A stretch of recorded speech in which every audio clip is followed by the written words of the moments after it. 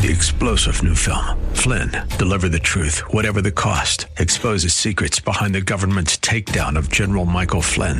Flynn knew what the intel world had been up to. He ordered the first audit of the use of contractors. This set off alarm bells. He told the truth. He was the most dangerous person for Donald Trump to hire. They had to get rid of Flynn. Flynn, deliver the truth, whatever the cost. Available now. Watch it today. Go to salemnow.com. salemnow.com. If we look to the answer as to why for so many years we achieved so much, prospered as no other people on earth, it was because here in this land we unleashed the energy and individual genius of man to a greater extent than has ever been done before. This great nation will endure as it has endured. Let me assert my firm belief that the only thing we have to fear is fear itself. Freedom and the dignity of the individual have been more available and assured here than in any other place on earth. You are about to embark upon the great crusade toward which we have striven these many months. The eyes of the world are upon you. The hopes and prayers of liberty-loving people everywhere march with you. We're not, as some would have us believe, doomed to an inevitable decline. I do not believe in a fate that will fall on us no matter what we do. I do believe in a fate that will fall on us if we do nothing. We choose to go to the moon in this decade and do the other things, not because they are easy, but because they are hard. My country tears of thee. Sweet land of liberty of thee I sing. As for the enemies of freedom, those who are potential adversaries, they will be reminded that peace is the highest aspiration of the American people. We will negotiate for it, sacrifice for it. We will not surrender for it, now or ever. We are Americans.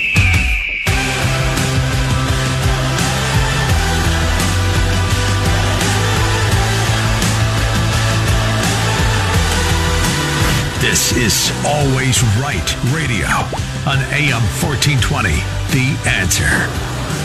Here's your host, Bob Frantz.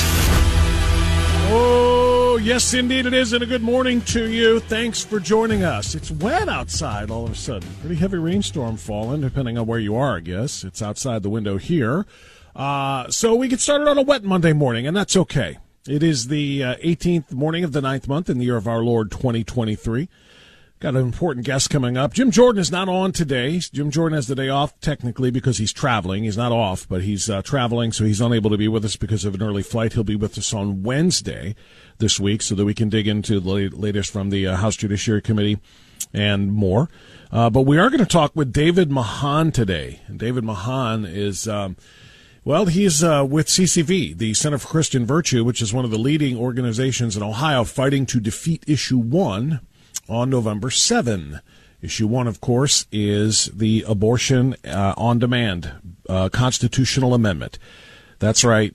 Abortion on demand, stripping of parents' rights to stop their kids from making life-altering and destroying decisions like transing their bodies, all because that's part of the reproductive health system, which is what every individual, not adult, but every individual, according to the language in the amendment says. So we're going to talk to David Mahan. He's controversial. He's the director of policy with CCV, and he's controversial apparently because he made some remarks in recent years that the LGBTQIA plus community, and I'm actually reading that one for a change. Normally I just say LGBTQ mafia or LGBTQ alphabet soup or whatever. But he has made some statements that basically have said we need to intervene and we need to protect our children from these groomers and those who are trying to pull them into a lifestyle that ultimately is going to end up in devastation for them, and sadly far too often ends up in suicide for them. So that makes him the enemy, according to the radical left. And so we're going to talk about that with David coming up at 10:10 this morning. We're going to talk about that actually a little bit in a different way coming up here in just a couple of moments as part of our monologue. But I want to start with this. I mean, is there anything more predictable than when the United States of America negotiates with terrorists, and I'm talking specifically about the world's leading state sponsor of terror, that would be the Iranians, that when we pay them, negotiate with them, and then pay them ransom money to get Americans who have been illegally taken hostage or detained back, that it's going to happen again. Now, I'm not saying that this is absolutely causation, but all I know is one of the headlines I saw today is that today is the prisoner swap. 5 Iranians for 5 Americans, plus $6 billion.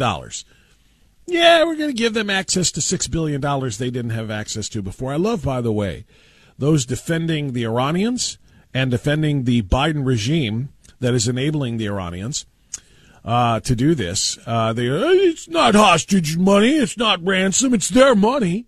You know, it's just that they couldn't use it because it was being held because of their multitude of international crimes and their illegal pursuit of a nuclear weapon with which they intend to, quote, wipe Israel off the map. But, you know, well, it's still their money, so us giving them access to their money isn't really a ransom. It's just giving them. No, it is. It is a ransom. That's giving them $1 billion that they didn't have to use for their projects or for their aims or whatever it is they're going to do, and that they didn't have before. So that's exactly what this is. So that's headline number 1, is that we're about to make the swap this morning here. And headline number 2 is that the Taliban has detained an American for propagating and promoting Christianity. Now, it should be fair, or I should be fair on this and point out not just an American, but an American and 17 others, 18 total, by the Taliban in Afghanistan for promoting Christianity, preaching it. The International Assistance Mission confirmed on Friday that the Taliban stormed its office in Ghor, located about 400 miles outside of Kabul, and took nearly 20 workers. 3 members, including the American, were taken in the first raid. There were 2 raids, and 10 days later. So, like I said, I'm not suggesting it's necessarily causation that one event precipitated the other, but they are both happening. And this is kind of what I'm talking about. If the Taliban was in any way, shape, or form concerned with what the United States response might be to them taking an American prisoner for daring to preach Christianity in their strict Muslim nation, they have no such concerns anymore, because if the Americans want them back, they'll pay. If the Americans want them back, the Biden administration, the Biden regime will pay. And they'll pay in money, and they'll pay probably in high-value allies of ours that we want released. That's the reality of this. How do they know this? Because they did it with Biden's predecessor in the Democrat world, as Democrat president. Barack Obama gave 5 high-value Taliban detainees from Guantanamo Bay just to get Bo Bergdahl and American deserter back. So they know now. Everybody knows. You want to get something from the Americans, wait till a Democrat is in office, take their people, take them hostage, detain them, whatever it is you want to call it, and then just sit and wait until eventually they come up shooting with exactly what we want. And that's exactly what they're going to get. It's really quite an embarrassing thing, and it's quite a dangerous thing if you have family that is working, whether they're missionaries like this, preaching the Word of God and the Word of Jesus Christ to other countries, or whatever their purpose is for being overseas. If they're anywhere near the Middle East, and quite frankly, I wouldn't just limit it to the Middle East. If you've got family or friends that are working or going to school in foreign countries that have adversarial relationships with the United States, or even, dare I say, in countries that border countries that have adversarial relations with the United States, I would do everything I could to tell them to come home. I mean, what, do you think that the Iranians would not grab another American or 10 in another country? for some bogus reason or another? You don't think the Taliban would go outside to do what they just did in this particular case?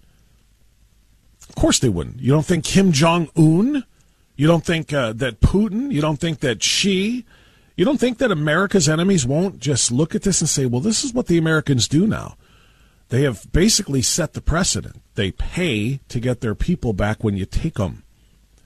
And then they give us things that we want, including perhaps some of our people back who are actual criminals who have actually been tried in a legitimate court of law here in the United States, and who have been convicted and not just held, but sentenced to an actual sentence for their crimes. Hey, the Americans will let them out.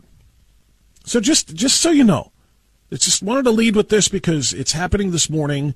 I don't know if they have actually made the swap yet. It was supposed to happen about an hour and a half ago, from what I understand, somewhere in Qatar or Qatar, depending on how you want to say that. But they did it, or they're doing it, and now Americans are being taken in other hostile nations. So just know that this is exactly what's going on. It looks like soon is what I'm seeing now. Soon, the $6 billion prisoner. And by the way, there's an element of that needs to be addressed as well.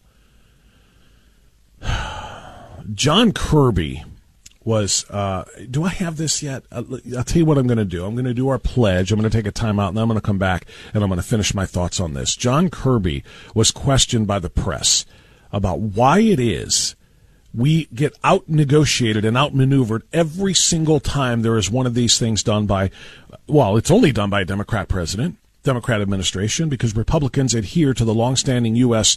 tradition and policy of never negotiating with terrorists and negotiating with those who take Americans hostage, because it encourages future hostage-taking, right? But when Obama did it and Bo Bergdahl was finally released, wink, wink, for 5 high-value Taliban detainees that were taken right after 9/11, for crying out loud, you know, when they see that and now they see this, Kirby was asked why it is we get out and negotiated every single time. And I'm going to let you hear that comment after we do our pledge and take a short time out. So, Patriots, if you want to go ahead and stand, please do so. Face your flag. Put your hand on your heart and join us for our pledge. If you are a believer in selling out Americans across the globe by paying hostages for those who have been illegally paying ransom for hostages being illegally taken, well, then you don't understand what this flag represents anyway, and you are not compelled to stand and pledge your allegiance to it. Instead, take a knee if you wish, next to that unemployed, still after 7 years, socialist quarterback. For the rest of us, I pledge allegiance to the flag of the United States of America and to the republic for which it stands, one nation, under God, indivisible, with liberty and justice for all. Quick time out now at 19 minutes past 9 o'clock. We'll be back on Always Right Radio, AM 1420, The Answer.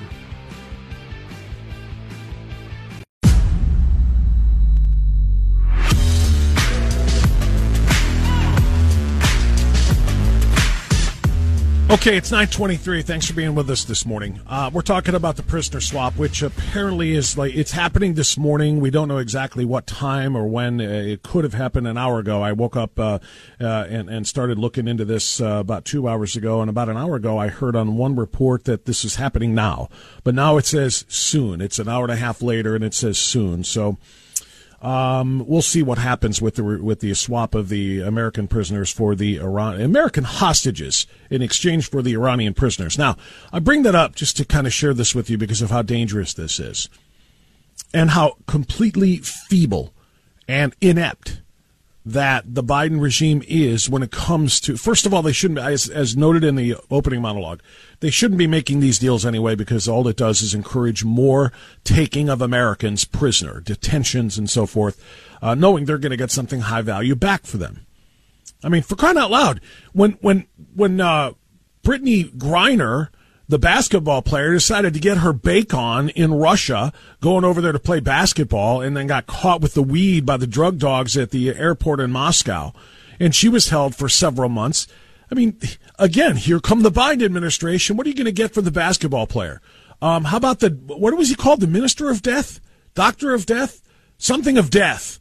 One of the most dangerous men in the world. Russia wanted them back so we can go back to work for them, killing more people. That's what we get out-negotiated and outmaneuvered anytime we try one of these things. First of all, they shouldn't be tried anyway. Second of all, we certainly shouldn't be paying ransoms and giving back high-valued detainees or high-valued prisoners. But nonetheless, I want you to listen to John Kirby, White House spokesman. More specifically, he's the coordinator for strategic communications for the NSC. That's the National Security Council. It's a big deal. He and some of the other leaders in the Pentagon are the ones who negotiated this deal. I want you to listen to how he answers this question about why it is that we had to pay money in addition to a 5-for-5 prisoner swap.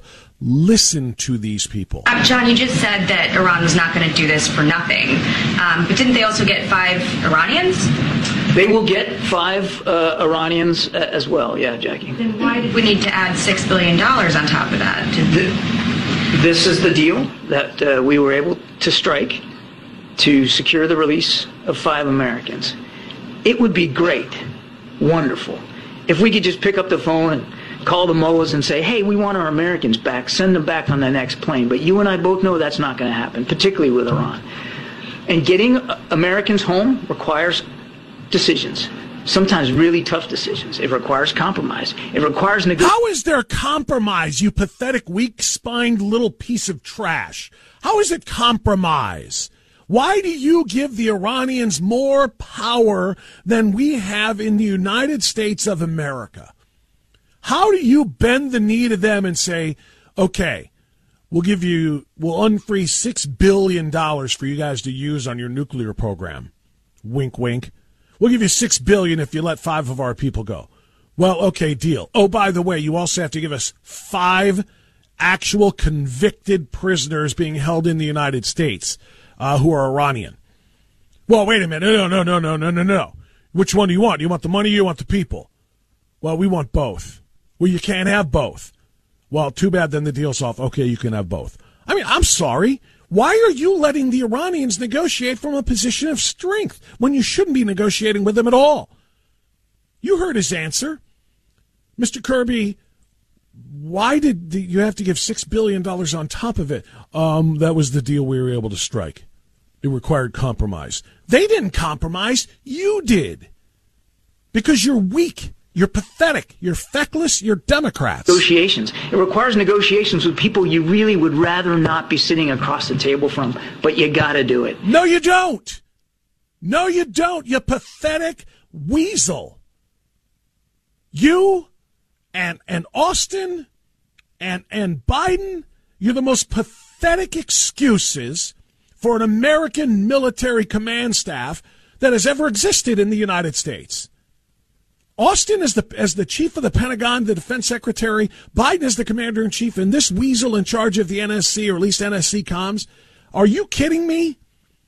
You are violating every single precept when it comes to American foreign policy of not negotiating with terrorists or negotiating with those who are holding Americans hostage. It just puts more Americans in danger, and you just did it, and now you're trying to defend giving 5 Iranians back as well as the $6 billion. Because Americans overseas in trouble, wrongfully detained, need to know, and their families need to know, that this president and this administration will do what it takes to bring them home. This president and this administration are going to get more Americans taken hostage. Why is this so difficult for this guy and this administration to comprehend how extraordinarily dangerous this? And you know, the only reason this is happening now is because we set the precedent with Obama. Obama gave the Taliban 5 high value, which means they're some of the worst that were being held at Guantanamo Bay after 9/11. Gave them back to get one American deserter, a coward named Bo Bergdahl, back. That set the precedent. The Americans will negotiate to get their people back. We can get all kinds of concessions from them. How come? Here's what should be happening right now. A member of the press, not that they have a free press in Iran anyway, which is kind of the point, but somebody in Iran should be asking the mullahs there, why did you give up so much? Why did you give up so much for the Americans to get their people back? Well, we didn't want to have to be negotiating with them at all, but, if we wanted our people back and we wanted that money, this is what we had to do. Why aren't they apologizing for being fleeced by the Americans in this deal instead of Kirby up here trying to justify why America got fleeced in this deal? We're comfortable in the parameters of this deal. I've heard the critics that they're getting the better end of it. Ask the families of those 5 Americans who's getting the better end of it, and I think you'd get a different answer. We're comfortable with the parameters of this deal. You're comfortable with the parameters of this deal because you are wholly and completely incompetent, inept, and unable to perform the duties that this position requires. You, your boss at the NSC, and yes, the guy in the Oval Office. You are going to get more Americans taken and more Americans killed. And on your hands will their blood be. I'll be back.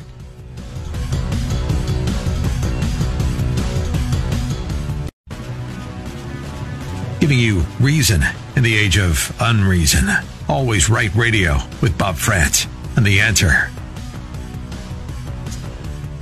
Yeah, it was the merchant of death, by the way, in the Griner situation. So just thank you for the clarity on that, Seth. I couldn't remember it was Dr. Death or something of death. But obviously he was a very, very dangerous person. And we get him back to get a pot-smoking basketball player back. Okay, whatever.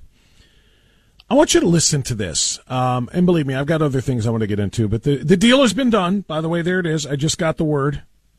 5 Americans detained in Iran have been released as part of a recent deal between the Biden regime and the Iranian regime. According to a Qatari official, the 5 Americans are on a flight out of Tehran on a Qatari government jet. So this wasn't done in Qatar or Qatar. It was done in Iran, but through Qatar. To Doha, etc. The five Iranians have been released as well, and apparently so has the $6 billion that has been unsealed, if you will, for the Iranians to use. The question becomes, how are they going to use it? So I've got 2 points here that I've been making about this morning, and I'm going to reiterate it and let you hear this, and then we'll go to your calls if you have them at 216-901-0945. The number one reason, of course, you don't give money to terrorists who kidnap your people is because it encourages more terrorists around the globe to kidnap your people because they know they're going to make out. You're going to pay for this. That's number one. And number two is you're giving $6 billion to a nation that is a sworn enemy of the United States and a sworn enemy of our strongest ally in the Middle East, the nation of Israel, which Iran has pledged to wipe off of the map. And they don't mean that just literally. They mean that through the use of nuclear weaponry, if that's what they are able to build. Now, I want to play this clip for you. Former Secretary of State Mike Pompeo, who I think has been one of the best on that job in recent memory. But former Secretary of State Mike Pompeo visited with Griff Jenkins on Fox this morning to talk about this deal. And I want you to listen to the clip of the Iranian mullah in the middle as they make plans on what to do with their new ill-gotten booty, meaning their $6 billion that has been unfrozen for their use. Listen to this. You heard Secretary Blinken calling it a good deal, but yet when the discussion came about what these funds could be used for, Iran's president, Ibrahim Raisi, had this to say. Listen here. This money belongs to the Islamic Republic of Iran, and naturally we will decide, the Islamic Republic of Iran will decide to spend it wherever we need it. So I'm going to pause there just to remind you that Blinken and the most incompetent regime in the history of American politics, the Biden administration, they tried to tell us that this money can't be used for anything other than what we tell them to use it for. This money can't be used for anything other than humanitarian purposes and so forth. This money can't be used in any way that the Iranian president says that they want to use it.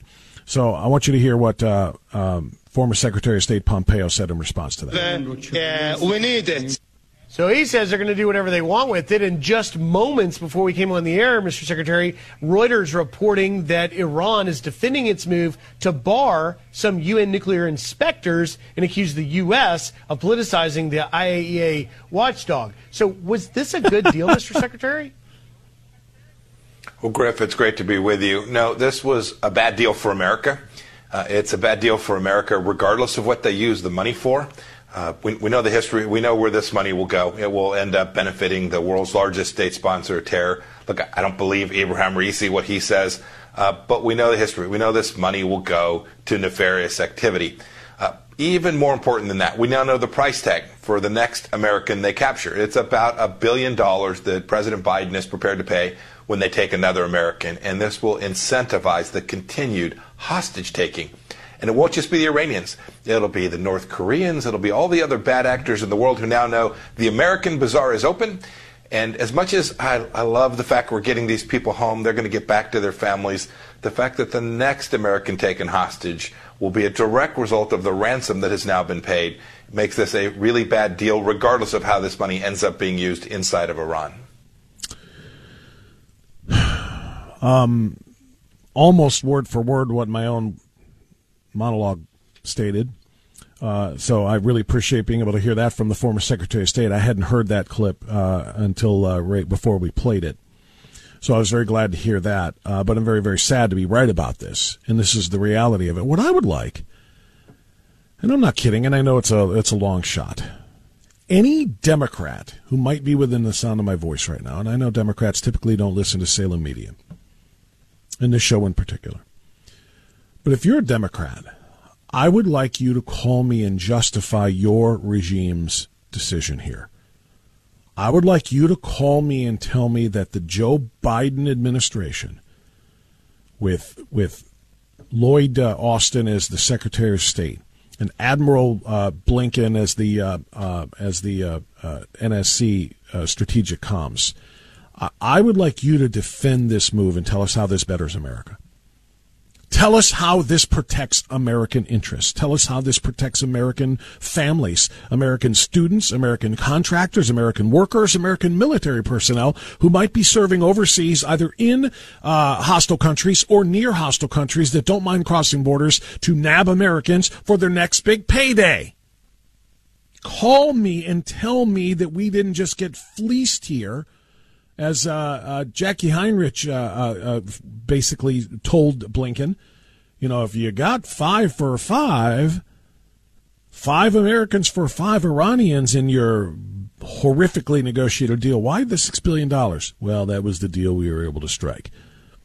It's like trading baseball cards, and I'll give you a Joe Smith, third baseman who played 2 years and washed out and went back to the minors, and in exchange for your Mickey Mantle and your Babe Ruth. Well, okay. It's a good deal for us. Why? Well, because it was the deal we were able to negotiate. It's a bad analogy, but do you understand the point of how bad this is? All right, 216-901-0945 and 888-281-1110. Tanya, thank you for waiting in Akron. You're on the air. Fire away. Hey, Bob. Good morning. Good morning. First thing I thought of after you said we got a 5 for 5 and they gave $6 billion was one, Valerie Jarrett, and where is that money going? What is the kickoff? What is the percentage of kickback that somebody in the Democratic Party is getting for this? They didn't do it for free. Great question. Okay. Second, when he said that there are going to be 5 families that are going to be so grateful, I wonder how those 13 families feel about how the negotiations went and the thought process went when their family members came back in caskets. Somebody needs to start waking up. The Democratic Party is selling out this country. There's some kickbacks going on. Look at John Kerry. Look at the other things that they're selling out our country for. And the partners that the same partners that Hunter Biden plays with, the Democratic Party plays with. And line for line, it's never in the advantage of Americans. The American family, I want to say the American family, that's Democrats, independents, anyone who is born and raised. Not the illegal aliens that are crossing the border, but our country is being sold out by a political party that despises this country. And however they can fundraise and get their money and whatever they can do to make this country more dangerous for an American citizen. We already see it at home. Now they're doing it abroad. Something has to stop. And if Americans don't start opening up their eyes and voting in people that love this country, that will put their life on the line for this country, we will not have a country. That's all I have to say. Well, you said a mouthful. Thank you, Tanya, for the call. You beat me to it, too, and you mentioned Hunter Biden and you've started out with the comment on, who's getting kickbacks for this, that all $6 billion isn't going to the Iranians. There's some of that's going to be redirected to those who helped make this happen on the American side.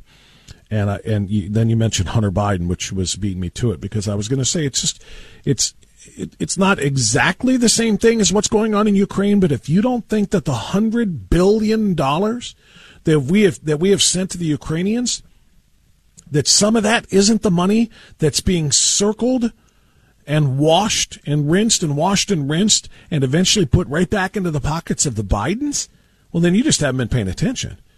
Remember, $5 million per Biden. That was literally what the 1023 form said. They got $5 million they had to pay to Joe. They had $5 million that they had to pay to Hunter in order to get the prosecutor off of the back of Burisma. You don't think that money that is being given to fight the Ukrainian war, or technically to fight the Russians in a war that the Ukrainians did not start, obviously, but that if you don't back that payment to Ukraine, multiple payments to Ukraine, well, then you're a stooge, or you are a tool of the Russians. Your fealty is to Vladimir Putin.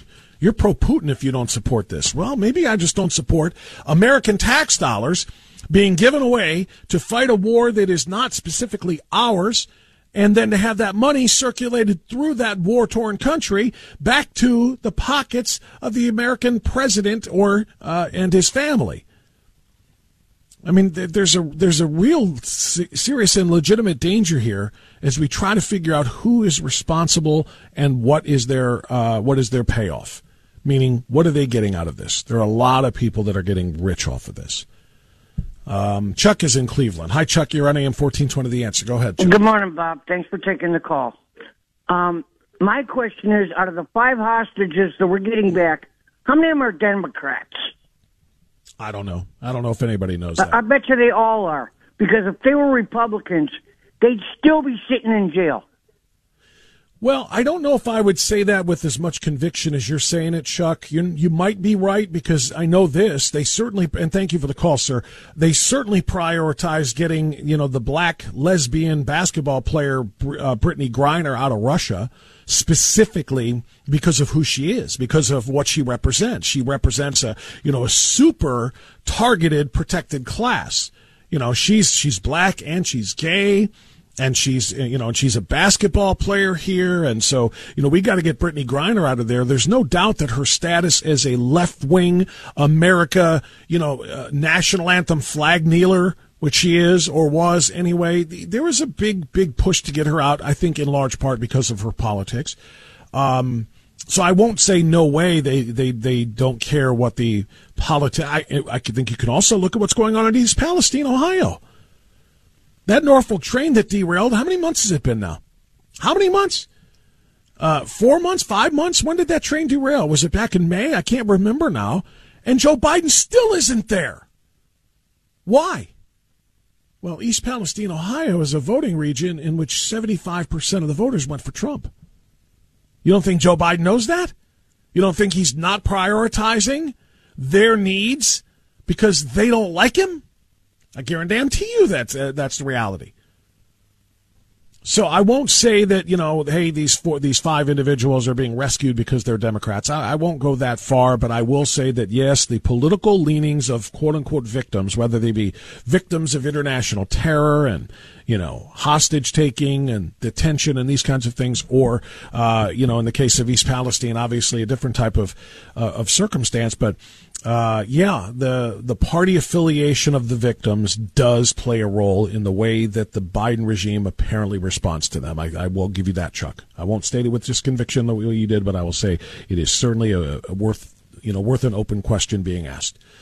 All right, 216-901-0945, 888-281-1110. Democrats, where are you? Going to take a time out here. We're going to come back. I got something else I want to do before 10 o'clock.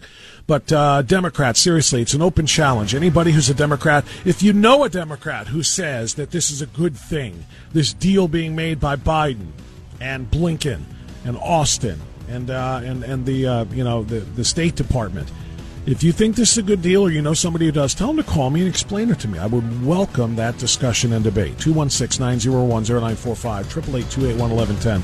It's Always Right Radio on AM 1420, The Answer.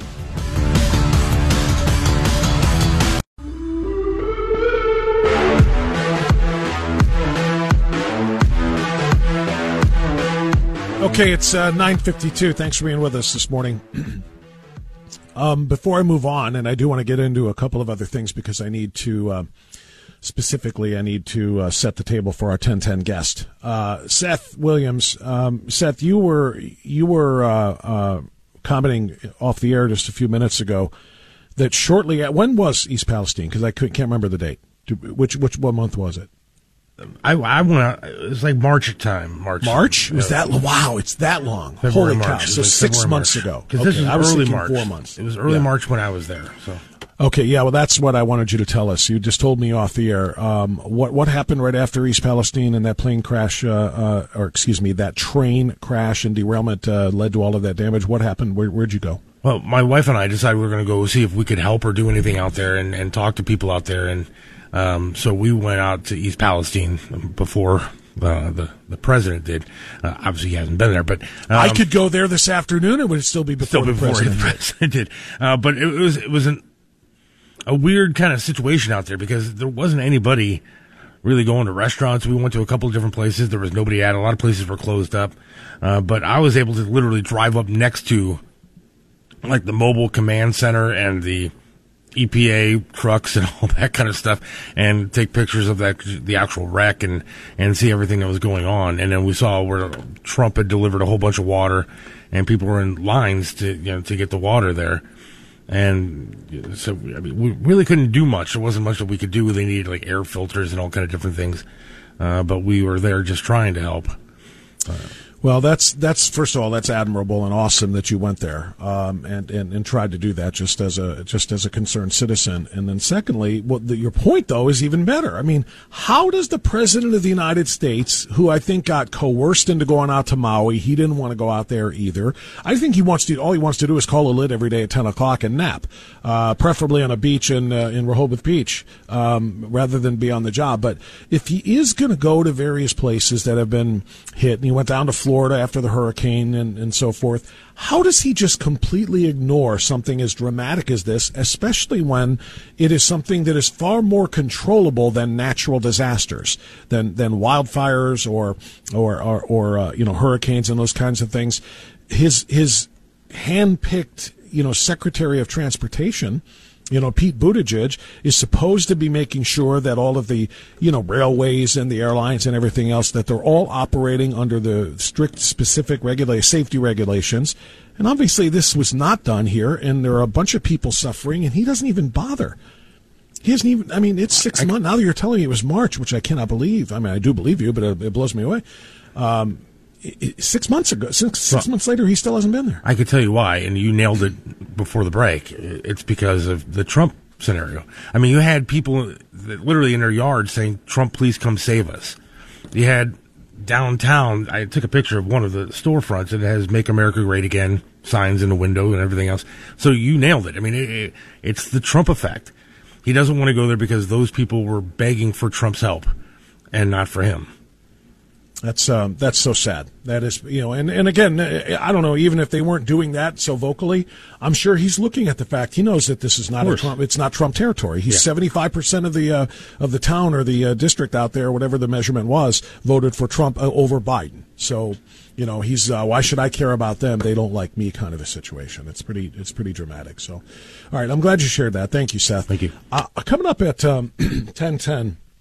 I mentioned in the open, we're going to be talking with a guest. He's a representative of CCV, which is the Center for Christian Virtue, David Mahan. He's going to join us. And CCV is leading the way for us in Ohio, or at least is among the groups that, along with Cleveland Right to Life, Ohio Right to Life, PWO, Protecting Women Ohio, and so forth, in opposing Issue 1, which is the Abortion on Demand Amendment that is going to be up for, potentially being enshrined into the Ohio Constitution. I want you to know exactly what we're battling. I want you to listen to the portion of this interview that CBS's Face the Nation did with the Vice President of the United States. Listen to her dodge and deflect and avoid answering the question. What restrictions on abortion would you accept? Listen to this. What is it that you believe? I mean, what week of pregnancy should abortion access be cut off? We need to restore the protections of Roe versus Wade. We're not trying to do something new. Well, that was nebulous because it was about viability, which could be anywhere between 20 to 24 weeks. No. Let me be very clear. The Women's Health Protection Act that the White House also endorsed. Let me be very clear. From day one, the President has been clear. I have been clear. We need to put back the protections that are in Roe v. Wade into law. Since the Supreme Court took it, Congress has the power and ability to pass legislation to put those protections back in law, and Joe Biden will sign that bill. So that is what we want. But does it need to be specific in terms of defining and where that guarantee goes up to and where it does not? At which week of pregnancy? We need to put back in place the protections of Roe versus Wade. You know why I'm asking you this question, though, because we're not trying to do anything that did not exist before June of last year. It wasn't crafted into law, and that's why I'm asking you for the specifics there, because Republicans say the lack of a precise date in cutting it off. You know this. They say that allows Democrats to perform abortions up until, birth. Which is ridiculous. Which is statistically not accurate. And it's ridiculous. I understand and it's a mischaracterization of the point. No, the point is... But do you need to be more precise? I am being precise. We need to put into law... She's not being precise because two things. Number one, she would have to give a date or a number of weeks that she could agree with to cut off abortion access. She won't. Why? Because it's not crazy to say that it could be up to the moment of birth. Unless they give a date, it is up to the moment of birth. And she does not want to say it out loud. That's the fight. And that's what's going to be allowed in the state of Ohio because of the end of Roe versus Wade. Because it's now a state's issue, we're about to have this enshrined into the Constitution on November 7th if we don't stop it. We're going to talk to David Mahan of Center for Christian Virtue about that very issue coming up next after the top of the hour. You and I have a rendezvous with destiny. We'll preserve for our children this, the last best hope of man on earth, or we'll sentence them to take the last step into 1,000 years of darkness.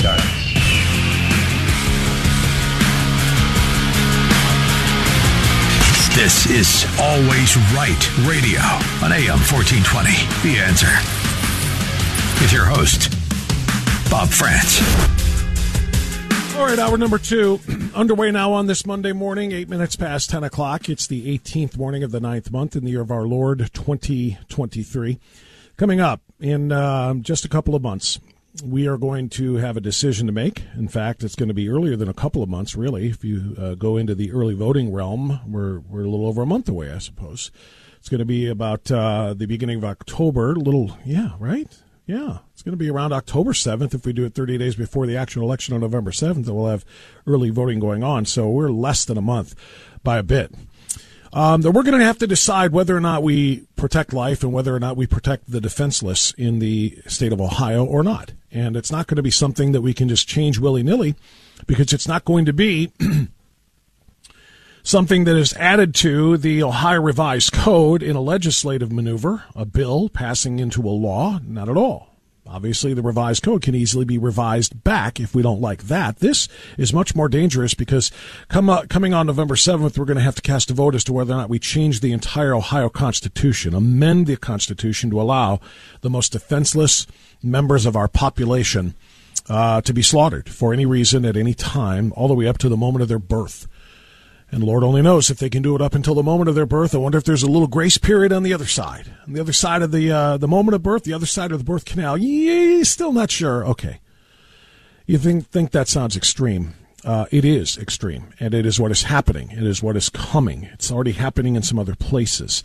I remember in the Virginia governor's debate with Glenn Youngkin and McAuliffe. And McAuliffe was talking about how, after that baby is born, if the baby is born and and it wasn't supposed to be in a botched abortion, that child can be left on the tray there, and then mom and doctor can talk about whether or not they do anything to save its life. So in other words, post-birth abortions. This is all the reality now when it comes to a mother or a person or an individual, as they say in the language of the actual amendment, and the right to reproductive freedom, to make up their own minds without anybody else having a say for any reason whatsoever in matters of their own reproductive health. And whether that's giving birth or whether that's transitioning bodies from one sex to another, it's all on the table. And joining us now to talk about it is one of the leaders of CCV, which is the Center for Christian Virtue. He's the director of policy with that fine organization. It's David Mahan joining us on AM 1420, The Answer, to discuss. David, good morning. Good to have you. How are you, sir? I'm doing great. Thanks so much for having me. Well, thank you for coming on. So, I'm framing this in, the best way that I can, and I'm doing this every day and reminding everybody of what is at stake with Issue 1. How do you frame what's coming on November 7th, David? I look at it from a little different perspective. Even this week, I spoke to a bunch of pastors up in Cleveland area, and just talking about the need to get this message out in churches. What we saw from Michigan was that the body of Christ just didn't show up. And, when you look at, if you're wondering what in the world is going to happen, they've got ads going up on TV. What in the world is going to happen here in the state of Ohio? You just need to look to Michigan. I mean, Governor Whitmer not too long ago just went up on Channel 3 News in Lansing, Michigan, and basically she asked the state legislature there, the Democrat-led state legislature, to now we got to overturn all of these bills, these really pro-life bills and consent laws that now rub against, the Constitution that they just passed. And at the top of the list was parental consent, that is now unconstitutional as it relates to minors and their ability to have abortions. But the other thing we brought up in Cleveland was the exploitation side of what Planned Parenthood and ACLU is trying to do, and that was to rally African-American pastors to return to our pro-life roots. I don't know if you know, but in Ohio, African Americans only represent about 14%, black women less than the population, but encompass about 49% of all the abortions. And so as opposed to ignoring the urban cores like Cleveland and things, we need to really be getting this message out to them that Planned Parenthood and their founder, Margaret Sanger, was absolutely racist. And even though they have now in recent years thrown Margaret Sanger under the bus with her eugenist and racist self, they took her name off of the largest clinic there in New York, and the president of Planned Parenthood Federation of America basically said, we need to stop, revising what she said and reckon with it. And I think this is a time now more than ever that we need to be reaching African Americans in the urban cores like Cleveland and saying, hey, we got to return to our pro-life roots because this is way too extreme. Wow, that's a lot to unpack there. First of all, I didn't know that there was a pushback against Sanger finally after all these years, because it was relatively recently, if memory serves. I'm going back to the 2016 presidential election with Hillary Clinton as the candidate for the Democrat Party, and I remember talking at length about her receiving the Margaret Sanger Lifetime Achievement Award or something of that nature, and she talked about how Margaret Sanger was an idol of hers.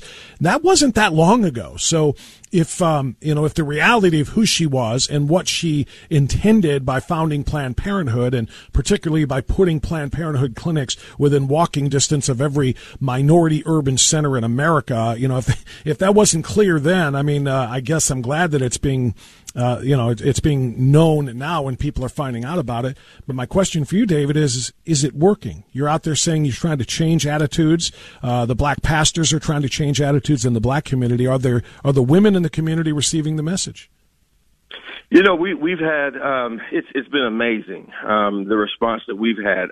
We need to get more of us out there raising it. But sometimes it's like, well, you look at the urban cores, and it's like, well, we're not going to get those votes, so we'll just focus on other parts of the state. And I think, first of all, that's not what Planned Parenthood is doing. They went straight after Trump country. They went straight after the GOP. They did not ignore the other side. And I think we would be foolish to ignore the urban cores because the response that we're getting, we just had Colonel Allen West come in. We had Bishop Wooten from North Carolina, one of the main leaders of one of the largest black denominations in the country, Kojic. And just really, we had an awesome room. And the response has been amazing. And you're right. Just recently with, in Twitter, we actually had, this is what Alex McGill Johnson said. She's the president of Planned Parenthood Federation of America. We will no longer make excuses or apologize for Margaret Sanger's actions, but we can't simply call her racist, scrub her from our history and move on. We must examine how we have perpetuated her harms over the last century as an organization, as an institution, and as individuals.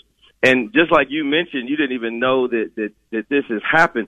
This has to be a clarion call to every inner city community in America, because 81% of Planned Parenthood centers are within 2 miles walking distance of urban cores, urban centers. And so this is something that we have to, I think it's a moral imperative that we have to get this message out. If we can just pull 3, 4, 5% of minorities off of a yes vote, that could spell victory for us. We're talking to David Mahan. He is the Director of Policy at the Center for Christian Virtue. CCV is at the core, or one of the leading groups in trying to oppose Issue 1, which is they're calling it, David, the Reproductive Rights Amendment. Essentially, it allows for abortion on demand up until the moment of birth. Really, doesn't even give the end date as being that. It just says whenever. But particularly because of the vagueness of the language, it also allows for children, young people, adolescents, pre-adolescents to go on puberty blockers, start cross-sex hormones on the way toward a sex change or an attempted sex change without their parents having any say in the matter, because it declares that only any individual who wants to make up their own mind about reproductive health, and sex changes do indeed change reproductive capabilities, that the state shall not interfere, that no one shall interfere. So since they didn't say adults, that means kids can do this without their parents. How dangerous is it for parents to not have the right to guide their confused kids in times like this? Well, I think, we just have to simply read the language, right? Every individual has a right to make and carry out one's own reproductive decisions. What we've seen all across the country, even with law, is that gender-affirming therapy, as it is misnomered, is actually a reproductive decision. The ACLU, CURE, all these organizations are touting that. Most people in Ohio don't know that we have 7 gender clinics, pediatric gender clinics here in the state of Ohio. And in the language, it says that, there would be fertility treatments as part of that. So every individual has a right to make and carry out one's own reproductive decisions, including but not limited to, right, decisions on contraception, fertility treatment, continuing one's own pregnancy, miscarriage, and abortion care. Now, one of those 7 gender clinics is Columbus, right here nationwide in Columbus Children's Hospital. And they have a fertility program there at their hospital. Now, why in the world would you need a fertility program at Children's Hospital? because they say very clearly on their website for their fertility program that certain procedures do and may cause long-term fertility issues, one of which is their transgender therapies. And so while they may say that puberty blockers and cross-sex hormones are completely safe and reversible, why then are you talking to parents about fertility programs for these young children? We know when we had them come down to the State House that they are performing puberty blocker type procedures on children as young as 8 and 9, letting kids into their program as young as 4, in terms of social transition. And Colleen Marshall at Channel 4 not too long ago actually confirmed what Rep. Click said about there being actual surgeries being performed on children under 18. She confirmed that by saying, yes, she did talk to at least one clinic that was doing double mastectomies on girls under 18. This is something very few people know about when I'm talking to churches and community leaders, and this is actually definitely part of what they're trying to do here with issue 1. So tell me about CCV's work and your work with them in trying to open eyes and reach people in the obviously just several weeks before we go to the ballot box.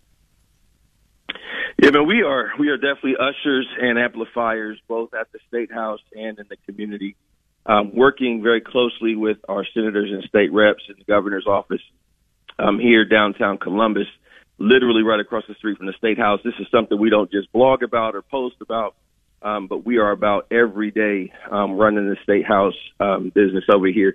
But we also are greatly connected to about 2,500 churches in the community, multiple denominations. And so, as we're out, 4 or 5 cities a week, running around the city, each of us, we are also working with entire denominations. So, the Baptists and the Assemblies of God and Church of Christ. And so working with so many to get, and to be honest with you, on the encouraging side, I've never seen the body of Christ rally to anything like they are rallying around this. And so, don't believe the hype on the media. It seems like, especially in Cleveland, there's multiplied millions of dollars being dumped into the urban cores. But there are folks waking up. The sleeping giant is waking up of the church all across the state around this issue.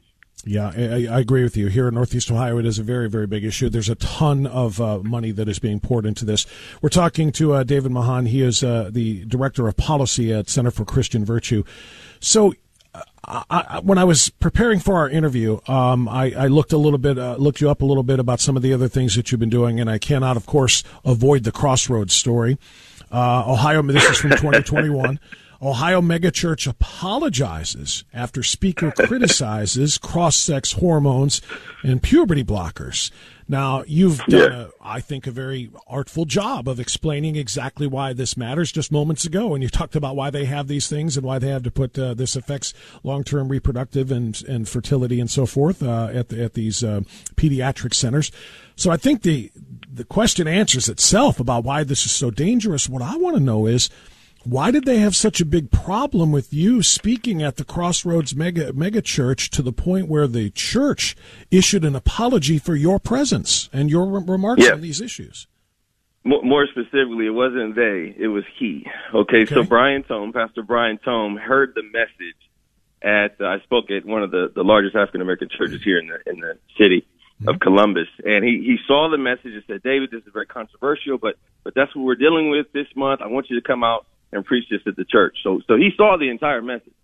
I preached it 4 times that day. I did a practice whole sermon at 6:30 and then 3 services, standing ovations for each of the 3, just to say how well and widely it was received.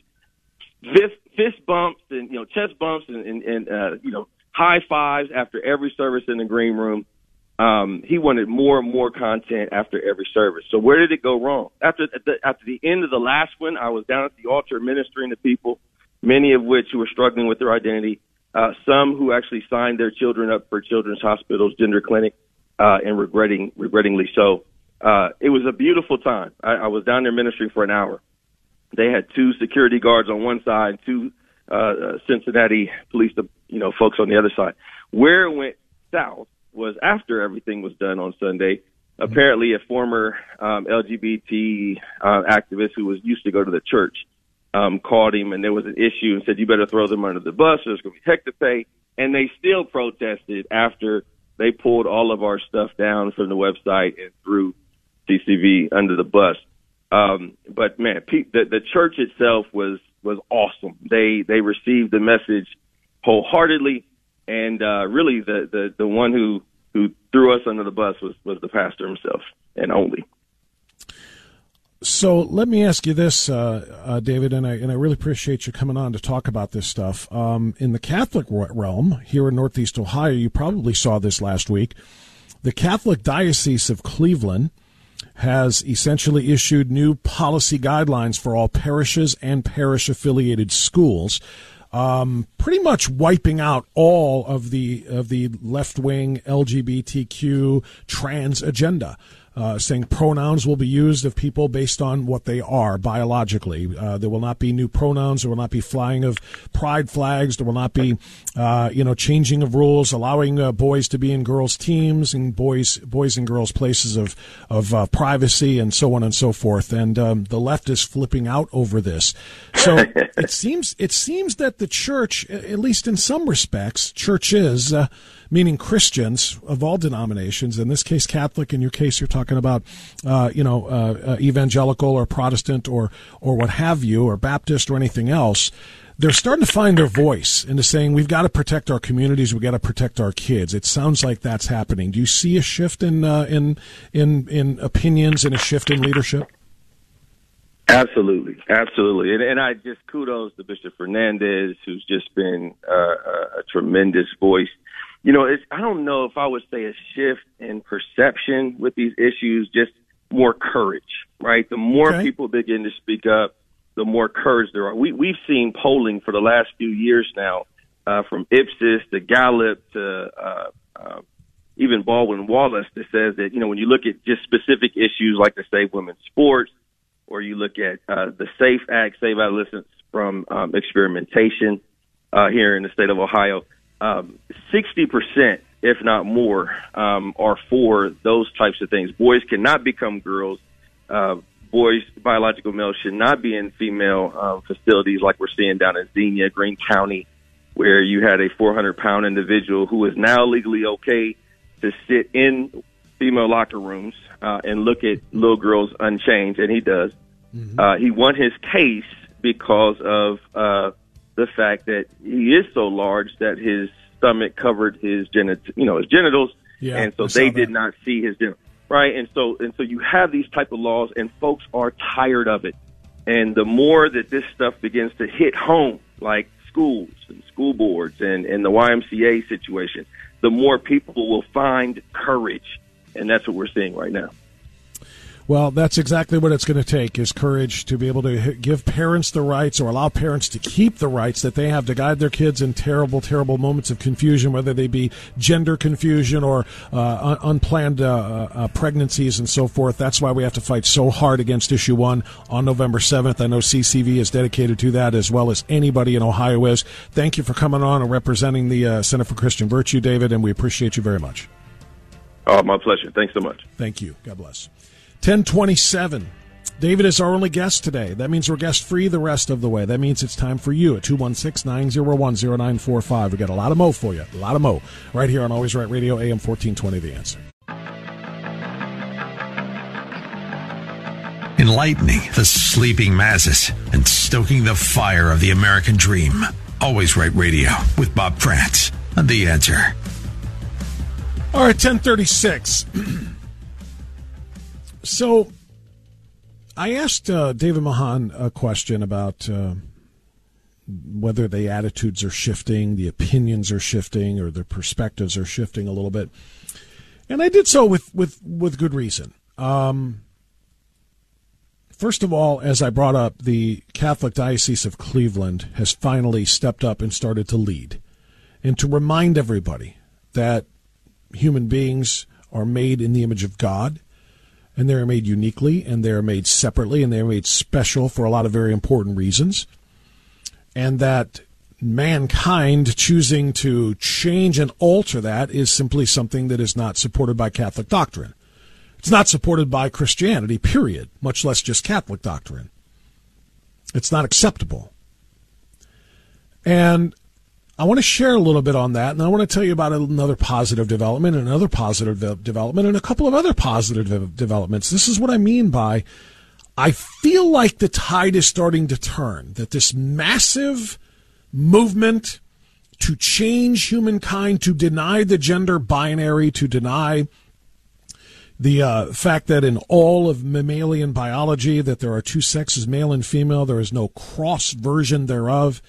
Are there birth defects in a very, very, very, very, very, very, very, very tiny percentage of people, which essentially are called intersex people? Yes, but they are birth defects. They are not new genders or sexes or creations thereof. There are also people who are born, as I've said, with other birth defects. They've been born with 6 fingers on each hand instead of 5 or 4. Some are born without an arm. Some are born missing a leg. Some are born with all kinds of they're birth defects. They do not change the fundamental makeup of the nature of the biological man or woman. So let's go to the church. Over 100 Catholic schools in Cleveland are now going to, according to the leadership being given by the diocese, not going to tolerate this transing of the population and the transing and the grooming of the kids into alternative lifestyles in their schools or churches. The new guidelines issued at the end of last month, but we kind of just got the details last week and we started sharing these with you, and I want to give you a little bit more now. The guidance issued by the diocese, the policy issued by the diocese, it's more than guidance, it's policy now, reads in part, since questions of sex, sexuality, and gender identity have become increasingly prevalent in our society, it is our hope that the policy will help to ensure these matters are addressed in a consistent and authentically Catholic manner across our diocesan institutions and diocesan Catholic schools, and that those we serve will have a clear understanding about expectations and accommodations related to those matters. Very clear. I think that's how it should be. Diocesan doctrine, Catholic doctrine, drives the policy. The policy, among other things, requires parental notification in the case of minors experiencing signs of gender dysphoria or confusion. Now, I should do what I always do in this in trying to be very, very clear. Point out that there is a difference between gender dysphoria and gender confusion. Gender dysphoria is a psychological condition that impacts and afflicts, again, a very, very, very, very, very small, less than 1% of the population of people are born with an actual psychological disorder that sometimes manifests itself in multiple personality disorder, bipolar disorder. There are a lot of different things, of course, and gender dysphoria is one of those, where the mind is being tricked into thinking that it's in the wrong body. That's gender dysphoria. That's a condition. Gender confusion comes from the social contagion that is running rampant and spreading all across not just America, but in parts of the world.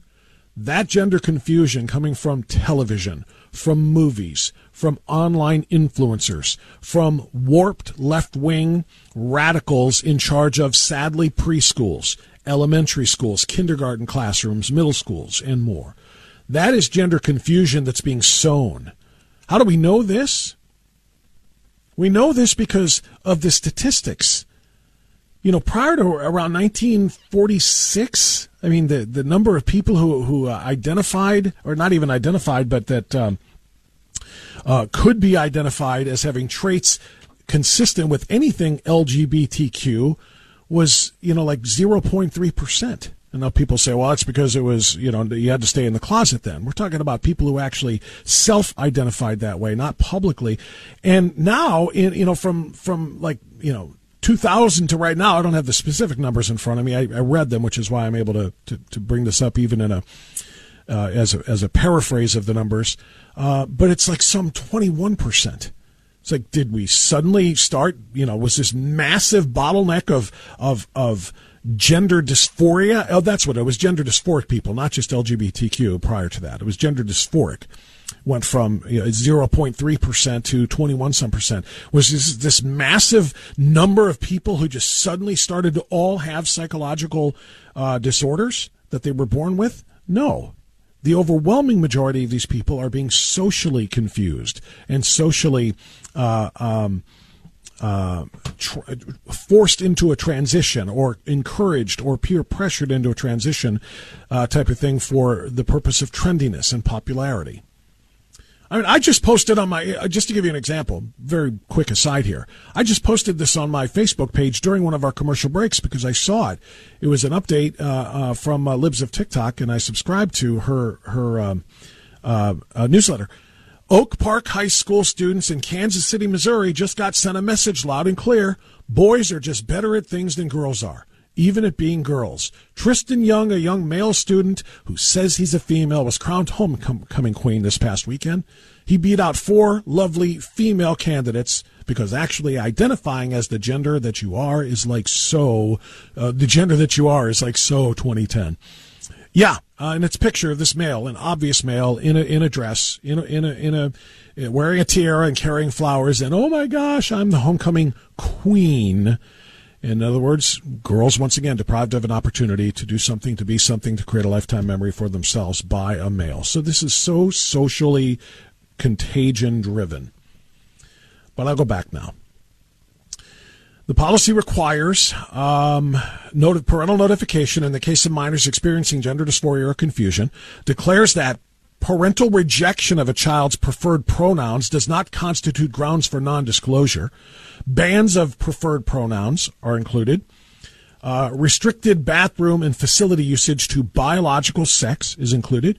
Prohibiting admission of students to institutions, programs, and activities like sports designed for the opposite sex. Bans same-sex dates to school dances and mixers. Requires students to comply with dress codes aligning with their biological sex. Bans any celebratory or advocacy of LGBTQ plus ideologies or behaviors such as pride flags. And bans gender transitions of any degree, whether social or medical. That's a good summary of what the Catholic Diocese of Cleveland has put forth. Shall be the new policy guiding the Catholic parishes and the Catholic schools and institutions.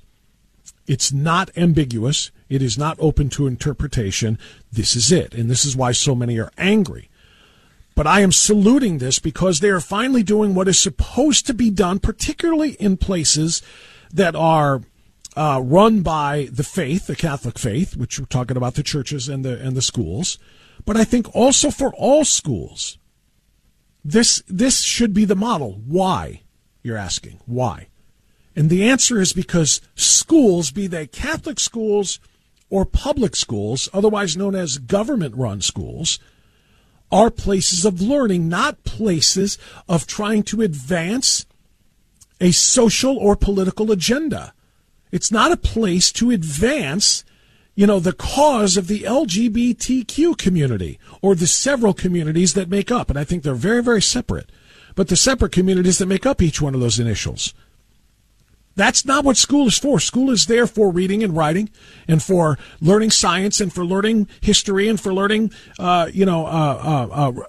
literature and so forth. It is for the purpose of educating persons to make them prepared for college or for a career that will make them productive members of society. It is not a place to advance the LGBTQ grooming agenda. It's not a place to advance any kind of agenda, quite frankly, unless you happen to be at one of those Catholic schools where it is the place to advance the Catholic agenda.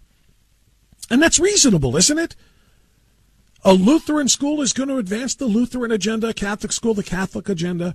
But if it's a public school, the only agenda should be the educational agenda.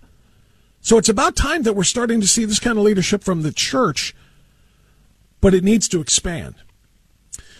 The policy acknowledges the existence of gender dysphoria, but rejected the modern belief that feelings determine truth. Quote, this understanding erases those intentional embodied distinctions between men and women. As such, this view is contrary to the divinely revealed reality of our true God-given human nature. end quote, says the policy. Under the policy, individuals experiencing some sort of gender dysphoria or confusion or same-sex attraction would still be welcomed into the schools with open arms, but allowed to participate in activities with the contingency that they don't openly express their disagreement with Catholic doctrine. Seems reasonable. It's Catholic doctrine. You run by the, if you want to be part of that school community, you run by the Catholic rules. Bishop Malesic stated in an accompanying letter that biological sex coincides with God's divine plan. The bishop wrote, and I quote, "The human person is a unity of body and soul. We experience the world through our bodies, and it is through the virtuous expression of our bodies that we reveal God. Through times of questioning and confusion, we must accompany our brothers and sisters in Christ with compassion, mercy, and dignity so that we might lovingly help them navigate the confusion and arrive at truth." End quote. Now, that's the Diocese of Cleveland. Now let's get into the government of Cleveland. I didn't read this last week, but I want to read it now. And I want to share it because I want to expose the gall, quite frankly, and the chutzpah of the mayor of Cleveland, Justin Bibb, to even speak on this. Via Twitter, a.k.a. X, Justin Bibb, the mayor of Cleveland, wrote, "As a Christian, the new Catholic Diocese of Cleveland anti-LGBTQ plus policy is a shocking betrayal of the church teachings that have shaped who I am today. Read my statement below." Now, as I read this statement to you, understand that he's a liar.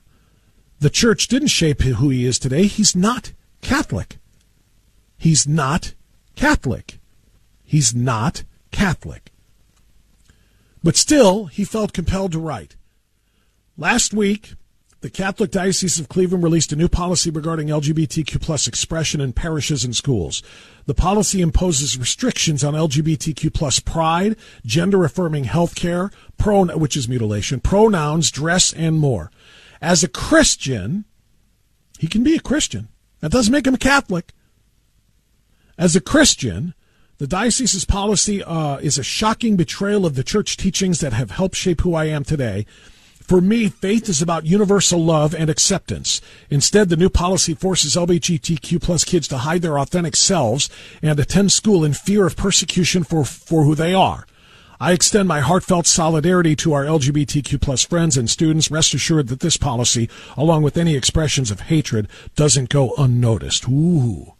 So a non-Catholic noticed that the Catholic diocese wants to govern its parishes and its schools by Catholic doctrine. And did you have more to add to that, Mr. Mayor? Because everything that you just said was completely worthless. You are not a Catholic. If you are not a Catholic, you have pretty much no say on Catholic doctrine. And moreover, any student who finds him or herself in, and that's right, there are only hims and hers, and they are not interchangeable. Any Catholic who finds him or herself in a Catholic school, any student, they should be expecting to follow Catholic teachings, Catholic doctrine. I know. I went to a Catholic school. It was very different from my friends in a public school, by design. And nowhere should anybody in the public realm be able to tell the private schools how they run themselves. At least when it comes to social issues like these. So the Catholic Diocese has spoken, and they are warding off all of the attacks that are headed their way in Cleveland. That's a good thing. Let me give you an example of perhaps a shift of the tides, or a shift in the tides, if you will, that I was mentioning. The state of Kansas has made a huge step forward as well. The state of Kansas will no longer allow people to change the gender on their birth certificate. A new law passed by Republicans in that state enshrines the biological definition of woman into law. Remember when the newest member of the Supreme Court of the United States was asked in her confirmation hearings what a woman was, and she said, "I don't know, I'm not a biologist"? They know in Kansas, and it's now enshrined into law. The state's health department was compelled to follow the law after the Attorney General, Chris Kobach, sued to stop state agencies from allowing people who say they are transgender to change their gender on public documents. After a legal back and forth, Kobach won in court, and the Kansas Department of Health and Environment said on Friday, this past Friday, it could no longer process gender identity amendments to birth certificates. The health department said that birth certificates previously given out with changed gender would not need to be updated unless the individual needed to get a new one. If KDHE, the Kansas Department of Health and Environment, previously changed your birth certificate to align with your gender identity, it will still be valid. However, if a certified copy of that record is requested, the new copy must reflect the sex that you were assigned at birth. Now, I don't like that language. We know sex isn't assigned at birth. It's determined at conception. Literally, the moment egg meets sperm, it's determined. But nonetheless, Kobach said he was pleased with the decision and that it was necessary to comply with Kansas law. Quote, the intent of the legislature was clear when lawmakers passed the Women's Bill of Rights. Kansas birth certificates are state records that must reflect scientific fact as recorded by the doctor at the time of birth, end quote. He was referring to a law passed earlier this year called the Women's Bill of Rights that defines men and women on the basis of their biological reproductive system. And there it is. At the end of the day, what has always been the basis of determining male from female, the biological reproductive system, including but not limited to genitalia that's visible. That is the determination between men and women. So a state has gone and literally defined it in their state law. According to the law in Kansas now, a female is a, quote, an individual whose biological reproductive system is developed to produce ova, end quote. And a mother is, quote, a parent of the female sex, end quote. The law also stipulates that woman and girl refer to biological females only. This is so huge, my friends. I hope you understand the kinds of small victories that these appear to be, but how much larger they are in the ongoing culture war that is the fight to return normalcy and truth to our schools, to our states, to our population. The law says the state entities that collect vital statistics for the purpose of complying with anti-discrimination laws or for the purpose of gathering accurate public health, crime, economic, and other data shall identify each person who is part of the collected data set as either male or female at birth. So there it is. This is a very, very, very big deal. I've got a couple more. I got to get a timeout, though, but I got a couple more. One even from a district in California where, again, the tide seems to be turning a little bit. There's a shift in the winds that maybe we're starting to say we've had just about enough of playtime, enough of your little fantasy island. We're not playing your psychological games anymore. You can pretend to be whatever you want to be when you're an adult, but we're not going to be doing this to children, not now and not ever. That is exactly the direction that we have to be traveling. I've got more. This hour of Always Right Radio is brought to you by The Floor King and KeepingMedicareSimple.com. You and I know and do not believe that life is so dear and peace so sweet as to be purchased at the price of chains and slavery. If nothing in life is worth dying for, when did this begin? Just in the face of this enemy? Or should Moses have told the children of Israel to live in slavery under the Pharaohs? Should Christ have refused the cross? Should the patriots at Concord Bridge have thrown down their guns and refused to fire the shot heard round the world? The martyrs of history were not fools, and our honored dead who gave their lives to stop the advance of the Nazis didn't die in vain. Where then is the road to peace? Well, it's a simple answer after all. You and I have the courage to say to our enemies, there is a price we will not pay, there is a point beyond which they must not advance. This is Always Right Radio with Bob Frantz on AM 1420, The Answer. Hour 3 underway now. Thanks for being with us. 7 minutes after 11 o'clock on this Monday. It's the 18th morning of the 9th month of the year of our Lord 2023. So we're open for some phone calls this hour. I do want to get a few more stories in here as well, and because I said I had a couple of more that just kind of indicate to me that the attitudes are shifting a little bit, that maybe the the tides are starting to turn a little bit in our favor. California, more than just California, up in the Bay Area, uber and ultra left-wing California Bay Area style. Parents and staff there are claiming that a California school district is targeting LGBTQ flags. Why? Because the board there voted to forbid the display of any banners other than the American or California state flags. What? In the Suno Glen School Unified District in the East Bay, which is, the east side of the Bay Bridge in San Francisco, serving 270 K through 8 students, the board there decided that no flags shall be displayed in classrooms or in the school other than the American flag and the California state flag, to which, of course, I say, can you dig it? And that's outstanding. It doesn't say you can't hang a gay flag, or you can't hang a Black Lives Matter flag, or you can't hang a Confederate flag. It doesn't say you can hang. It says you can only hang American and California state flags. What's wrong with that? That's exactly how it ought to be. That's how it ought to be at every single school. Because why? They're in the state they're in, which resides or which is a part of it, makes up the country that we are, and that is what's supposed to happen. Schools are not supposed to be places to advance political agendas by way of flags.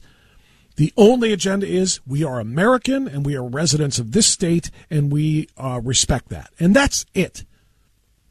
So that's one. That one came from California. I was so happy to see that. And I got one more for you. This one's the people. This is you and this is me. This is a Gallup survey. 70% of Americans, and that means Democrats and Republicans, conservatives and leftists alike, 7 out of 10 do not believe that biological men should be allowed to compete in women's sports. The polling showed an increase from 62% in 2021. So 2 years later, it's up to 70 now, that believe athletes should only play on the teams that match their birth gender. In tandem, in 2021, 34% of Americans said transgender athletes should be allowed to play on teams that match their current gender identity, while in 2023, only 26% held that belief. Riley Gaines, director of the Riley Gaines Center, told Fox News, based on how politicians and voting and the way the media portrays gender ideology issues, it would give them the impression that this issue is very polarizing and divisive, but in reality, it's not. It's overwhelming that Americans, 70%, and again, this isn't 70% of, Newsmax viewers or Bob Frantz listeners or, Salem media listeners. This is 70% of all Americans, including the CNN watchers, the MSNBC watchers, the left-wing nut jobs. 70% say no more of this nonsense in schools and on sports teams, I should say. So that's a big deal. That's a very big deal. All of these things are giving me what it should give you, and that is some inspiration, some motivation to keep up the pressure and expose insanity where insanity exists. Expose the dangers of this sort of cultural rot as you see it. Because it's starting to take effect. It's starting to take shape. People are starting to understand it. Despite statements by idiots like Justin Gibb, people are starting to understand it. And by the way, it was brought to my attention last break that Justin Bibb attended a Catholic school. He went to Trinity in Garfield Heights, and that's fine. I graduated from Elyria Catholic High School back in the 80s with many classmates who were not Catholic. They came to Catholic schools, though, because their parents believed in the Catholic school education as opposed to the public school education, but they were not Catholics. I'm going to stand by my statement that Justin Bibb, the mayor of Cleveland, is not a Catholic because he specifically did not identify himself as such. He said, as a Christian, this is the way I feel. Not Catholic. If he was Catholic and he was going to dispute the bishop, that's a different story. If he would dare say, I know more about Catholic doctrine than Bishop Malesic knows, and I know what the way the diocese should run its parishes and its schools, that would be a very, very interesting conversation. But he's not even acknowledging that he's Catholic, or he's not suggesting that he's Catholic. He just said, I'm a Christian and I don't like it. Well, until you become a Catholic, you pretty much have no say in how Catholics run that. I'm a Catholic and I'm a Christian, and I don't like how they do a lot of things in the Muslim faith. But you know who can't tell them how to do it? Me, because I'm not a Muslim. I hope that makes sense. 216-901-0945. Navy man Norm in Strongsville. Norm, thanks for waiting. You're on the air. Fire away. Bob, I love the word salad that the left and ACLU and Planned Parenthood try to foist on us, if you will, when they talk about reproductive health. Well, it's interesting because reproduction, if you read the dictionary's definition, is to reproduce something within an individual, an animal, or a plant, to create anew. It doesn't say to destroy. It doesn't say to abort. It doesn't say to kill. It says to reproduce anew. In other words, a copy, a duplicate. So, you know, it just blows me away that anybody in their right mind would take the term reproductive health as meaning anything but ensuring that the life created in a mother's womb is sacred and is to be protected and is to come to life, not to death. And it drives me off the cliff when I see, you know, these left-wingers who are alive themselves, you know, decrying our shall we say, beliefs, like Justin Bimbo, as I refer to him. I think he would do well to stay what he knows best about carjackings and crime. I'm sure he's an expert at that. But be that as it may, I think we are fighting back at last, because we are, Bob, in a last stand between good and evil. You know, the devil uses a three-pronged attack. He wants to destroy the traditional family. He wants to make abortion law again in our state. And I noticed, by the way, the state up north, Michigan, did cave in and modify their constitution to permit this.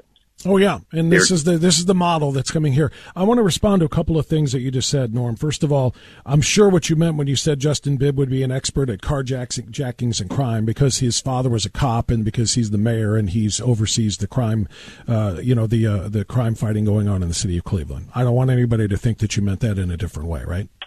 No. No, okay. Of course not. I want to be very clear about that, because that would be very irresponsible to say anything like that he may have experience in those areas, other than being supportive of law enforcement. Now, I don't like how he supports law enforcement in Cleveland. I don't like the fact that there were still 300 and some odd officers under budget. So I do get your point about crime and carjackings and everything else being on the rise there, but I don't want to have any illusions by anybody listening as to what you said. I didn't mean it. Secondly, to your point, your defining of the word reproductive and reproduction is accurate, but of course their argument is reproductive rights, meaning yes, reproduction does mean reproducing, creating a copy of, etc., like you just pointed out, but that's what their point is, that we have a choice in our reproductive rights. Their argument would be, if I don't want to reproduce, I don't have to.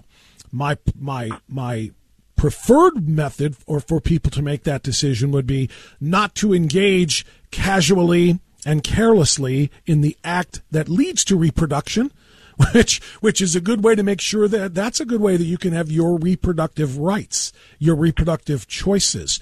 Don't engage in sexual activity that can lead to pregnancy and thus the need to reproduce, and then you have your choice there. Even if you want, and I don't want to get into the merits of birth control and different types of birth control, But that is something else that is very, very different. If you want to make a reproductive decision for yourself and decide I don't want to reproduce, so therefore I'm going to take steps to ensure that I do not, that's a little bit different too. But what you're talking about, of course, is when there is a pregnancy, reproduction has already happened. Your right to decide whether or not you wanted to reproduce was before you actually reproduced. There's an embryo inside of you, or an early stage baby inside of you. You have already reproduced. Now those opportunities that you had to avoid reproduction, now those are gone. Now you have already reproduced, and now it's a matter of not killing the life that you created through the choices that you made prior. I think that's the best way to look at it, because they're going to say reproductive rights mean my decision to either reproduce or not to create that carbon copy, as you referenced. Yeah, and of course, the Margaret Sangers of the world, like Hillary Clinton, relish accepting awards for abusing human beings, preborn or otherwise. And I mean, this stuff with this transgender, it's all about greed, Bob. It comes down to, 4 words: show me the money. And that's exactly what these doctors and hospitals are doing. Show me the money. $40,000 to do a simple transgender surgery that converts you from a young boy or a young girl into something other than that, as God designed. Who cares? The abortion doctors and the abortion clinics and the abortion facilities, as well as the transgender clinics and the gender, affirming care clinics. In other words, the ones that get them on the puberty blockers and then start doing, cutting things off and making things up and so forth. They stand to lose collectively billions of dollars if those things are outlawed. If those things are banned, or particularly when it comes to abortion, or if gender transitioning allows parents to actually have a say until somebody is 18 to stop them from doing those things, they stand to lose billions. So, Norm, you're 1,000% right. Of course you follow the money. They have no care or concern whatsoever. They talk about gender-affirming care. They don't give a rat's rip about this little boy who's confused and this little girl who wants to have her breasts removed because she's confused. They don't care about them. This isn't about affirming their identities. It's about, do you know how much money that costs? You know how much money the double mastectomy costs? We're making 40, 50 G's on that procedure alone. Yep, lay down. Let's get to it. They don't give a rip about anything other than lining their own pockets. Exactly. Well, I just want to leave one thing. Genesis 9:6-7 made a comment that says, God made humans in his image, reflecting God's very nature. You are here to bear fruit, to reproduce, to lavish life on the earth, and live bountifully. And people should remember that, because the other part of that says, whosoever sheds human blood, by humans, let his blood be shed. So these people better think long and hard about what the Bible says about this. Yeah, well, most of those people don't read it, have never heard it, and don't believe in it, so they don't care about it. That's a sad reality. Well, someday they're going to have to stand before the Supreme Judge. Thank you very much, Norm. I appreciate the call. God bless you. It's 11:21. We're going to take a time out here. I'm going to come back to the first part of that conversation, the abortion part on issue 1. And we can do the trans thing, too. Obviously, I spent the last hour talking about those things. But we're looking for a driving force in the Republican Party, in the conservative movement, to lead the pro-life cause. Roe versus Wade is gone. State by state now, pro-life causes are in battles. And quite frankly, we're losing those battles in a lot of states already, including Michigan. We're losing the battle against the pro-death cause. So we're looking for leadership. Where will we find it as Republicans? One would expect that we can find it from our leader, the man who is almost certain to be our Republican nominee for president. We can look to him, right, to be our leader in the pro-life cause. Let's put that to the test. Let's find out if we can rally behind the former president and the current front runner for the Republican nomination. Can we rally behind him for pro-life in Ohio and across the country? We'll take that on next. Always Right Radio.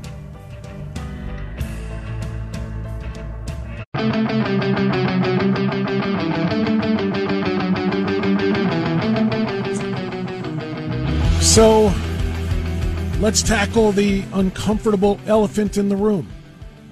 We're about to have a massive vote on November 7th as to whether or not we're going to enshrine abortion on demand at any point in the pregnancy into the Ohio Constitution.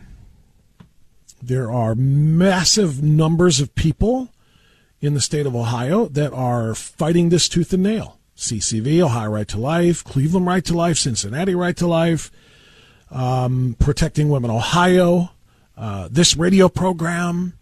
We're fighting very, very hard. We are very, very proud of having the pro-life, but not perfect, but pro-life heartbeat law in the state of Ohio. One that was pushed for years and years and years. I think a previous caller said that John Kasich, who was always the one that was the, the stumbling block, he would never sign sign the heartbeat bill into heartbeat law. Well, DeWine signed it into law. One of the few things DeWine has done well. And now we want to protect that. Well, one person that we should look to help us protect that doesn't like that. He doesn't like the idea of a heartbeat law or roughly 6-week gestation law against abortion after the heartbeat is detected at around 6 weeks. As a matter of fact, he debated this yesterday on NBC's Meet the Press with the new Meet the Press host replacing Chuck Todd, Kristen Welker. President Trump, the far and away front runner and likely nominee for the Republican Party for president, said that he's going to sit down with both sides and they're both going to like him. Pro-choicers are going to like him, pro-lifers are going to like him because he's going to find a spot in the middle. Listen. Mr. President, I want to give voters who are going to be weighing in on this election a very clear sense of where you stand on this. I think they're all going to like me. I think both sides are going to like me. What's going to have to happen is you're going to have to listen. You're asking me a question.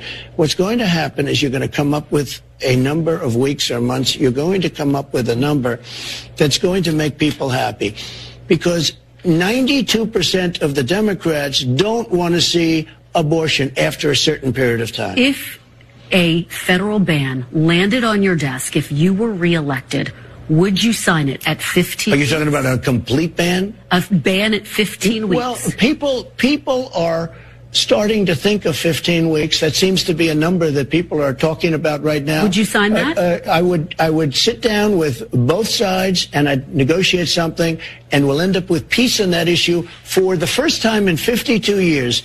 I'm not going to say I would or I wouldn't. I mean, DeSantis is willing to sign a 5-week and 6-week ban. Would you support that? You think that I think what he did is a terrible thing and a terrible mistake. So, to my pro-life fellow conservatives, is that our rally point? Is that our rally point? Do you rally behind somebody who said that the 6-week ban, which is the heartbeat bill that was passed in Florida so that he can continue to rip Ron DeSantis?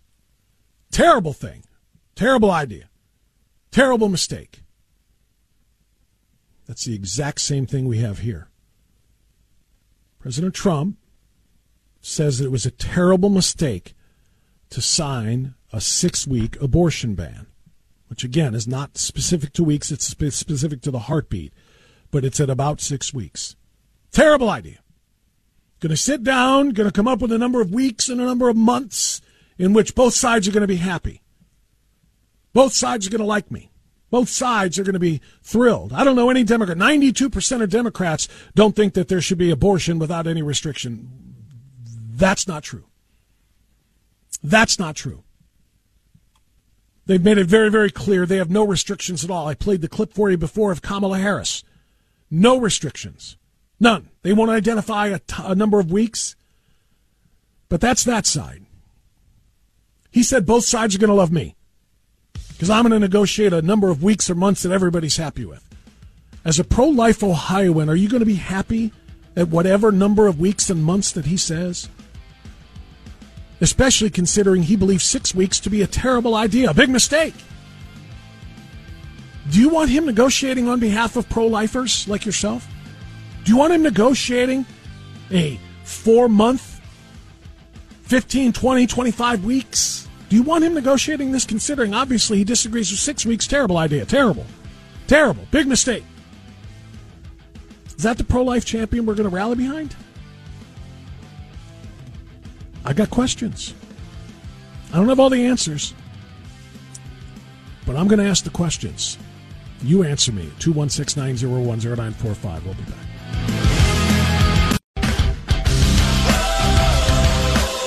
Waking up America from its woke slumber. Always Right Radio with Bob Frantz on The Answer. Look, nobody likes to talk about these things. This is taboo. Don't point to things that make me have to question my belief in his divinity. But this is reality. This is reality. We're looking for a leader. We're looking for somebody to drive Ohioans to defeat the awful idea of Issue 1, the constitutional amendment to essentially have any time on-demand abortion in the state of Ohio. And we've got a guy who says, I don't like Ohio's rule. I don't like Ohio's heartbeat law. He's going to be our candidate. He's going to be our nominee. That's why we don't like talking about this. I don't like having to talk about this either. But how can you avoid it? You told Kristen Welker on TV yesterday that he thinks it's a terrible idea to do what DeSantis did, which is sign a heartbeat law at 5 or 6 weeks, which is a heartbeat law. That's exactly what we have here. It's a terrible idea. I'm sitting here thinking, okay, how do we square that? How do we square that with our pro-life beliefs and the guy that we're going to vote for president? The reality is, I don't know how much different, on this issue he is from what he was in 1999 when he went on Tim Russert. Partial birth abortion, the eliminating of abortion in the third trimester, big issue in Washington. Would President Trump ban partial birth abortion? Well, look, I'm very pro-choice. I hate the concept of abortion. I hate it. I hate everything it stands for. I cringe when I listen to people debating the subject. But I just believe in choice. And again, it may be a little bit of a New York background because there is some different attitude in different parts of the country. And, I was raised in New York and grew up and work and everything else in New York City. But I am strongly for choice, and yet I hate the concept of abortion. But you would not ban it? No. Or ban partial birth abortion? No, I am pro-choice in every respect. He was pro-choice for literally all of his adult life until 2016. In 2016, he said he had the epiphany and that he was pro-life. Became the first president to attend the March for Life. Has made many pro-choice statements. Pro-life statements. Obviously appointed enough justices to get rid of Roe versus Wade. He's done some amazing things since 2016, but his entire adult life until that moment, he was pro-choice, very pro-choice, all the way up, no exceptions, all the way up, including partial birth abortions, he said. Now, fast forward to 2023, and he's telling Kristen Welker he's going to find a point that's going to make everybody happy, and there's going to be a number of weeks or a number of months, and everybody's going to be happy with me, and we're going to get rid of this issue for the first time in 52 years. And oh, by the way, that 6-week heartbeat law like they have in Florida and places like Ohio. First time in 52 years. I'm not going to say I would or I wouldn't. I mean, DeSantis is willing to sign a 5-week and 6-week ban. Would you support that? You think that I think what he did is a terrible thing and a terrible mistake. Now, you go from 1999, what I just played for you, to yesterday, 2023. Terrible thing to limit abortions to 6 weeks until a heartbeat is detectable and another live human being can be confirmed by way of that heartbeat. Terrible thing. Big mistake. I don't know who I'm rallying behind here for the pro-life cause in the state of Ohio. Nobody wants to talk about it. close your eyes, put your fingers in your ears, make sure no light or sound gets in so you don't have to see it, and then you don't have to address it, and then you can just say, this is what I'm supporting regardless. Okay? Charlie's in Brown Hill. Hey, Charlie, go ahead. Hey, Bob. Thank you for taking the call again. Certainly. Giving some thought to this, and I was listening to some podcasts. I'm a history guy, and our society has not progressed. We are at the same place as the ancient societies who would sacrifice their babies on the altar of some phony god. Most of those babies were out of wedlock births, because they were debauchery. They were having all these Vestal virgins, and they were getting pregnant, and they were giving these babies, and they were killing the babies just out of convenience. Just as bad were the Romans, who would take a defective baby and expose it, just put it outside and let it die. I mean, that's how the Christians would scoop up those babies and raise those babies, and how Christianity grew. So, we're sacrificing on the altar of convenience. Life is precious, or it isn't. And, I'm a firm believer that life is precious. I'm going to disagree with Donald Trump. I'm going to vote for him, and he probably knows that, and he's probably going to get some additional votes because of his new stand that he did on Meet the Press. But, and I give him the credit. Without Dobbs overturning, we wouldn't even have this. But the states' rights issue has come down to, on our heads right now. And if this thing passes in November, we won't want to live in here in Ohio. So, it's just the same thing over and over. Our society is no better than the ancients. And that's how I feel. That's a nice history lesson there, Charlie, and thank you for that. I appreciate the call. Very, very, very good points all the way around. Let's go to Scott in Chesterland. Hi, Scott. Go ahead. Hi, Bob. Nice to talk to you. This Trump bit, that's a year away. But what we have right in front of us in just less than 2 months is abortion in Ohio, as you've talked about. And I think you do a great job in the pro-life cause, but I would encourage it to go even further, like maybe mend the fence with Governor DeWine, get him on your show, talk again, because we need to unify citizens, atheists, Christians, Jews, Muslims, into the pro-life cause here, because if that comes back in Ohio, I think judgment comes upon Ohio.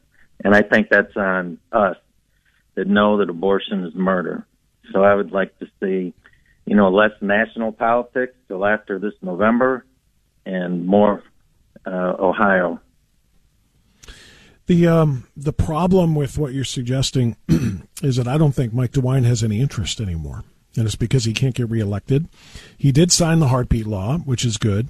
But when it came time to push for what we're facing this November, it was before August 8th, as you well know, because that constitutional amendment on August 8th that was voted down by 14 points, for crying out loud, would have raised the threshold to 60%. So if they want to change make it abortion on demand here, it's going to have to go over to 60%. Well, Governor DeWine was AWOL.